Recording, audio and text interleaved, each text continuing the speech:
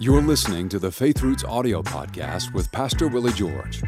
You can watch the full video version of this episode and join the conversation with your comments on the Faith Roots YouTube channel. Simply search Faith Roots on YouTube and be sure to subscribe so you don't miss an episode. Now, here's Pastor Willie George with today's message. Hello, I'm Willie George. Welcome to this edition of the Faith Roots podcast. You know, we're talking about the law of continuance, and right now we're talking about this law as it pertains to the nation of Israel. We talked about how that God restored the land of Israel first so that it could bear up under the population of Jewish people who would come back. There would be something there to feed them. The agriculture had to be restored first. That's Ezekiel 36. The miracle of the rebirth of Israel is in Ezekiel 37. And then there is the biggest threat to Israel's existence up until now. And it is this invasion by an invader named Gog. He is from Rosh, Meshech, Tubal. He has a number of allies with him. I believe he is a leader from Russia. We'll see. There are differences of opinion about this. And I respect those who have different opinions. I don't always agree with it, but I do respect them. I do believe that whatever happens here is going to be soon, and there is going to be such a miraculous deliverance of Israel, regardless of who this is. Everybody will have to say, this is from God. Okay, so let's get into Ezekiel again. This is the New American Standard. It is Ezekiel 38:8. After many days, you, Gog, will be summoned. In the latter years, you will come into the land that is restored from the sword. Now, that's the nation of Israel because they were not able to come back in and take this land peaceably. They probably wanted to do that, but they had to fight for it. Whose inhabitants have been gathered from many nations, over 100 different nations of the earth the Jews have come home from. They have come to the mountains of Israel, which had been a continual waste, and that's not the case now. But its people were brought out from the nations, and they are living securely, all of them. Richard Nixon and Golda Meir had a conversation, and this is what Golda Meir said about the difference between the United States and the land of Israel.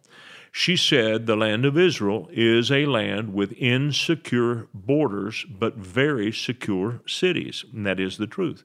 Whereas the United States is a land of secure borders and insecure cities. And unfortunately today, some of our leaders don't want to secure the border, but we should have secure borders now. But its people were brought out from the nations, they're living securely, all of them. You will go up and you will come like a storm, this invasion force. This sounds like a rapid deployment force, paratroopers perhaps. You will be like a cloud covering the land, you and all your troops, and many people with you. Thus says the Lord God, it will come about on that day that thoughts will come into your mind, and you will devise an evil plan, and you will say, I will go up against the land of unwalled villages. I will go against those who are at rest, that live securely, all of them living without walls, having no bars nor gates, to capture a spoil and to seize plunder, and to turn your hand against the waste places which are now inhabited, and against the people who are gathered from the nations, who have acquired cattle and goods, who live at the center of the world. And that's where Israel is. It's the center of the world. And God put it there because he wanted to use it to show his goodness to all the nations of the world. Now listen to what happens when this invasion starts to take place. There will be a little bit of forewarning. Sheba and Dedan and the merchants of Tarshish with all its villages and all the young lions thereof, is what King James says, will say to you, have you come to capture spoil? Have you assembled your company to seize plunder, to carry away silver and gold, to take away cattle and goods, to capture great spoil? All of these conditions have been met. We're seeing this today. Israel has become a very, very wealthy nation. It certainly is a desirable nation, a nation that would have a great deal of spoil. First of all, Israel has amazing technology. There is so much technology that comes out of the land of Israel. Another thing is that the mineral wealth of the Dead Sea is just incredible, and much of it is fertilizer, and nations that are having a hard time with productive land would covet the fertilizer that comes from the Dead Sea. The agriculture in the land of Israel is amazing. They've pioneered drip irrigation. They have learned how to use even salt water to irrigate certain of their crops in the deserts. They've made them to bloom. And then this is a very recent development. Just in the last decade, maybe a little longer than that, Israel discovered huge natural gas reserves off the Mediterranean coast. Now, Russia is threatened by that. Russia wants to put a stranglehold on Europe by the restriction of natural gas. They want to control Europe with natural gas. Europe does not have enough petroleum in order to meet its needs. Now comes Israel, which represents a threat to Russia because they're building a pipeline that will go into Europe, and this is not something that the Russians want. And so we can see here that there is reason for Israel to be invaded. It is a threat. There are a number of different reasons why an enemy would want to come against them. And so Israel threatens with its own pipeline. Another thing, there is no telling how much military equipment Israel has destroyed that came from Russia and probably hasn't been paid back. Almost all of the neighbors of Israel at one time or another were armed to the teeth with Russian military equipment, and they were defeated soundly by the Jewish people in all of their different wars, and Russia hadn't forgotten that, I can tell you. The allies of Israel, Sheba and Dedan, the merchants of Tarshish with all the young lions thereof, they voice a weak protest. You know what this is a picture of? This is a picture of the Abraham Accords. These are Arab states in the Gulf, Saudi Arabia, UAE, others, who have signed on peace treaties with Israel. And they are afraid because they do not want Iran to come in to the middle of the scene and take possession of Mecca, Medina, the holy sites in Saudi Arabia. The Iranians are Shiite Muslims. The others in the area are mainly Sunni Muslims. There's a great deal of friction between the two. And so there's a reason why they would be threatened by this invasion, because Persia is a big part of this. And so the other thing is there are young lions out of the merchants of Tarshish. Now, some say that this is perhaps the United States, Australia, perhaps Canada, other Western powers, and it may be. But in the long run, when all is said and done, it will be God, not the might of America, it'll be God that delivers the nation of Israel. America may have some involvement, but it will be God who gets the glory. Most of the work will be from the Lord. And we will see that He delivers the nation. He will defend Israel from these attacks. I want to read Ezekiel 38:18 through 20. Let's go there.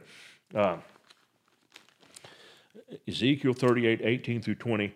It shall come to pass at the same time when Gog will come against the land of Israel, saith the Lord God, that my fury shall come up in my face.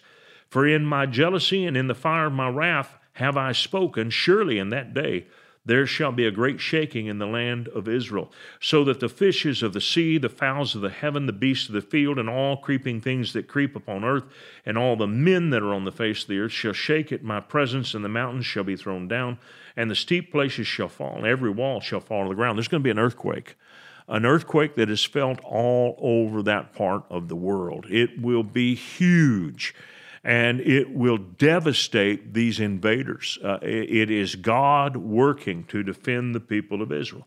Then he says in verse 21, I will call for a sword against him throughout all my mountains, saith the Lord God. Every man's sword shall be against his brother. So there's two things there. There will be some work done by the IDF. They will be a part of this, but even their fighting will not be enough to do it all by themselves. God will then do something He has done over and again. He will discomfit the enemies of Israel, meaning that friendly fire will take out a huge part of this invasion force. They will not be able to make it. They will fight against each other. Anytime you bring in soldiers from all these different nations, the possibility of them destroying and fighting each other by mistake is going to be huge. And you've got several different languages that are spoken here. They don't all speak the same language. Their communications will be difficult. And once one group starts to attack another, the group that's attacked has no choice but to respond. And so there's going to be a huge discomfiting where there is friendly fire and the enemies destroy each other. So the earthquake is only the first of a number of things that happen. Look at verse 22. I will plead against him, this is God saying, with pestilence and with blood.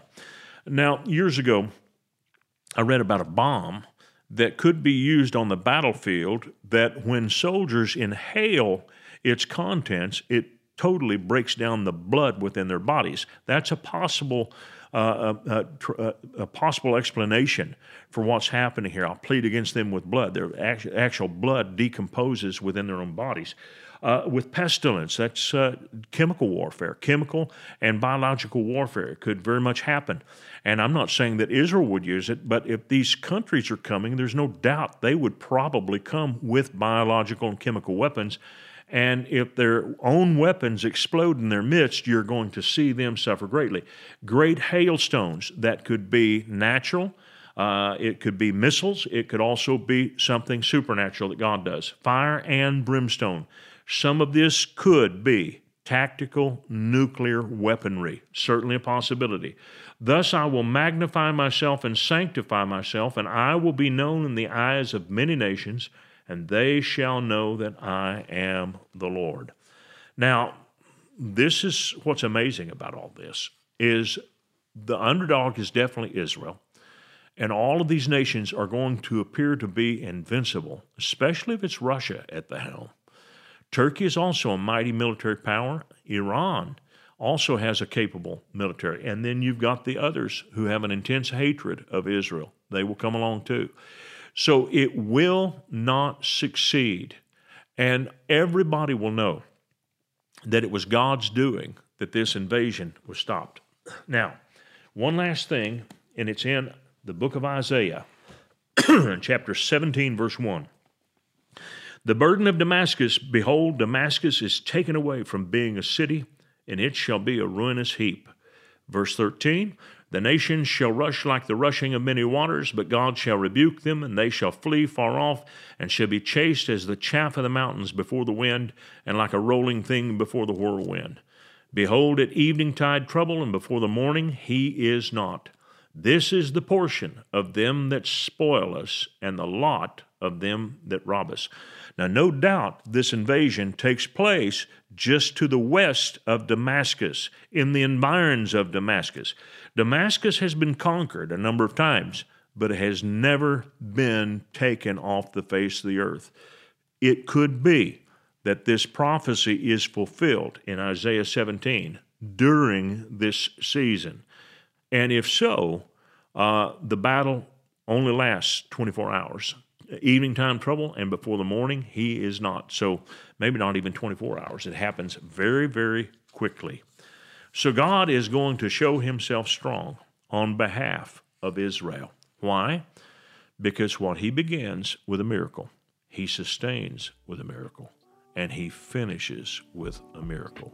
That is the law of continuance. See you tomorrow. We hope this message has been a blessing to you. Ratings and reviews help us reach more people, so take a moment to leave a review on your podcast app and consider sharing an episode with a friend or family member that needs to be built up and encouraged in the Lord today. Thank you for listening.